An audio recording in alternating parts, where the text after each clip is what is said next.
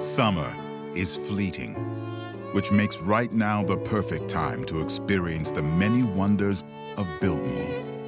There's so much to see, so much to do, and so many ways to save with online ticket discounts, overnight stay packages, and free admission for children 9 and under. There's still time to make more summer memories. Plan your visit and save now at Biltmore.com. Quando ero bambino mi sedevo a tavola per il pranzo della domenica, mio nonno notava scientificamente se avessi preso dei chili o se ne avessi persi. Commentava l'entusiasmo con cui prendevo un secondo piatto di pasta, la gioia con cui prendevo il gelato, ma non in modo canzonatorio o con aria di rimprovero. Lo notava. Lui, da buon toscano, popolo che ha sempre anteposto la sincerità al tatto, me lo faceva notare. Sono stato un bambino grasso fino alla pubertà. Crescendo, poi arrivarono i brufoli, le mani tenute eternamente sopra il mento, una sorta di mascherina antetempore.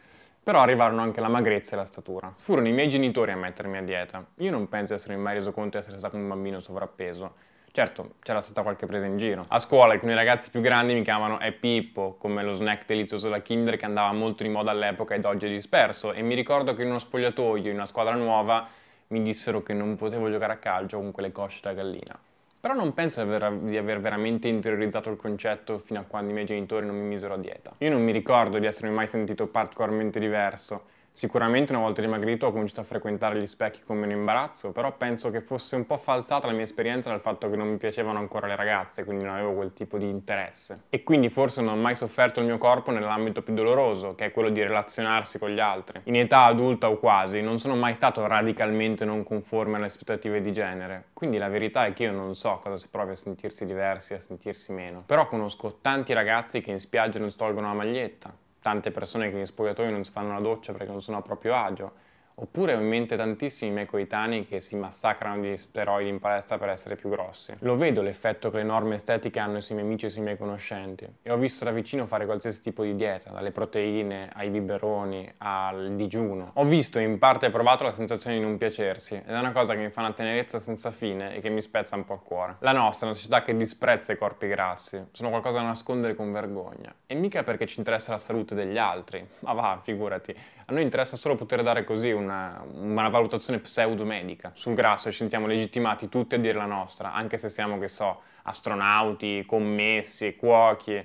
È un po' come la virologia, è un argomento su cui tutti siamo improvvisamente esperti. In un articolo sulla mascolinità moderna del The Guardian, Imam Amrani racconta di come gli uomini più giovani, specialmente quelli più giovani, siano negativamente influenzati dai modelli estetici proposti dai media. Ho come l'impressione che per quanto riguarda le donne le cose sono cambiate molto e la diversità abbia assunto un ruolo importante quando si tratta di bellezza o successo personale. Ma quando ci giriamo a guardare il mondo degli uomini sembra che ci sono ancora gli stessi modelli di sempre. Non so se sia vero, ma sicuramente lo spero che le donne stiano trovando modelli estetici di successo diversi.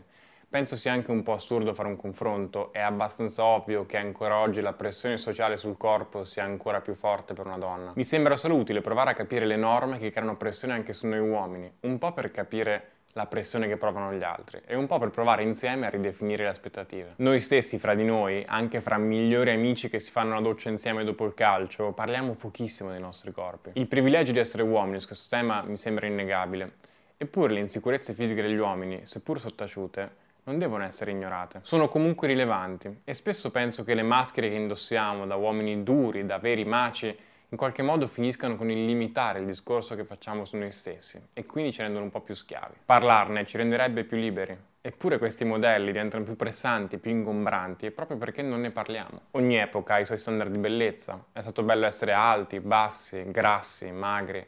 Quindi mi viene un po' difficile credere che esista una bellezza naturale. La cosa che non so è se il modello estetico però sia mai stato così specifico e così esigente. D'altronde, oggi più che mai, l'immagine ha un peso enorme nel racconto di noi stessi. Paradossalmente, nei luoghi immateriali della rete, il corpo sembra avere ancora più importanza. E forse è perché online è più facile distinguere e dividere il corpo dalla persona. E allora ci facciamo a pezzettini, fotografandoci, osservandoci e vivendo perennemente in posa. Gli uomini hanno precisi modelli di riferimento. Alti, muscolosi, con cazzi da 30 cm. Fateci caso, lussuriosi abitanti di internet. Nei porno non c'è solo un pene gigantesco. Gli uomini sono muscolosi, depilati, perfetti. Dopotutto mia madre lo diceva, non andare su YouPorn. E il problema è che il giudizio sul corpo spesso è accompagnato da un giudizio sulla persona. un libro di edizioni Tlon, Fat Shame, riflette proprio sul fatto che determinati corpi siano associati a certe caratteristiche. I corpi grassi devono essere pigri e sciatti, mentre i corpi tonici temprati e coraggiosi. Per i maschi l'essere in forma vuol dire essere ancora veri uomini, che poi veri, cioè, in che senso? Sarebbe disonesto per me non dire che l'essere magro sia un grande sollievo. Non so invece se il motivo per cui provo questo sollievo sia legato al giudizio degli altri o quello che avrei io di me stesso. Probabilmente poi le due cose sono legate, interiorizziamo quello che ci arriva dalla società e inevitabilmente finiamo per avere paura degli altri, ma anche di noi stessi. Suppongo però che il sollievo più grande sia il fatto di non pensare che gli altri possano etichettare la mia fisicità e la mia persona solo in base alle sue forme. Io oggi ho la fortuna di avere un bel rapporto con il mio corpo, mi curo, mi alleno e generalmente mi piaccio.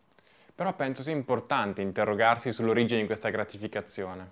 Perché mi sento così? Io alla fine seguo l'unica strada che conosco, che è quella dell'aspettativa comune. Ma perché non immaginarne altre? Perché essere così severi coi corpi, i nostri e quelli degli altri? Senza voler inseguire utopie e assolutamente non volendo incentivare pratiche poco sane, penso sia importante interrogarsi sulla pressione estetica che sentiamo, almeno per provare ad allentarla un pochettino. Ci vorrebbe un mondo meno esigente e meno plastificato nei suoi modelli di bellezza, e purtroppo non so come crearlo. A volte in questi monologhi mi sento quasi in dovere di trovare una soluzione al problema. Vorrei scrivere delle parole capaci veramente di far sentire meglio qualcuno che non si piace, oppure parole reali che possono aprire un dialogo sul tema. La verità è che trovo solo dei comportamenti, tipo evitare di conteggiare continuamente i chili come faceva mio nonno, e poi dei sogni. Degli uomini molto diversi fra di loro, capaci di sentirsi a proprio agio con se stessi. Le parole continuerò a cercarle e soprattutto ad ascoltarle, e sarei molto curioso di leggere anche le vostre sotto questo video. Questa, nel frattempo, è solo la mia storia.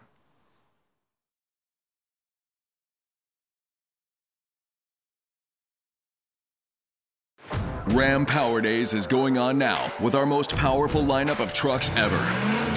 Hurry in and don't just feel the power, own it. Right now, get 2.9% financing for 72 months on the 2022 Ram 1500 Bighorn Crew Cab. Don't miss this great offer. 2.9% APR financing for 72 months equals $1,515 per month per 1,000 financed for well-qualified buyers through Chrysler Capital regardless of down payment. Not all buyers will qualify. See dealer for details. Offer ends 10/31/2022.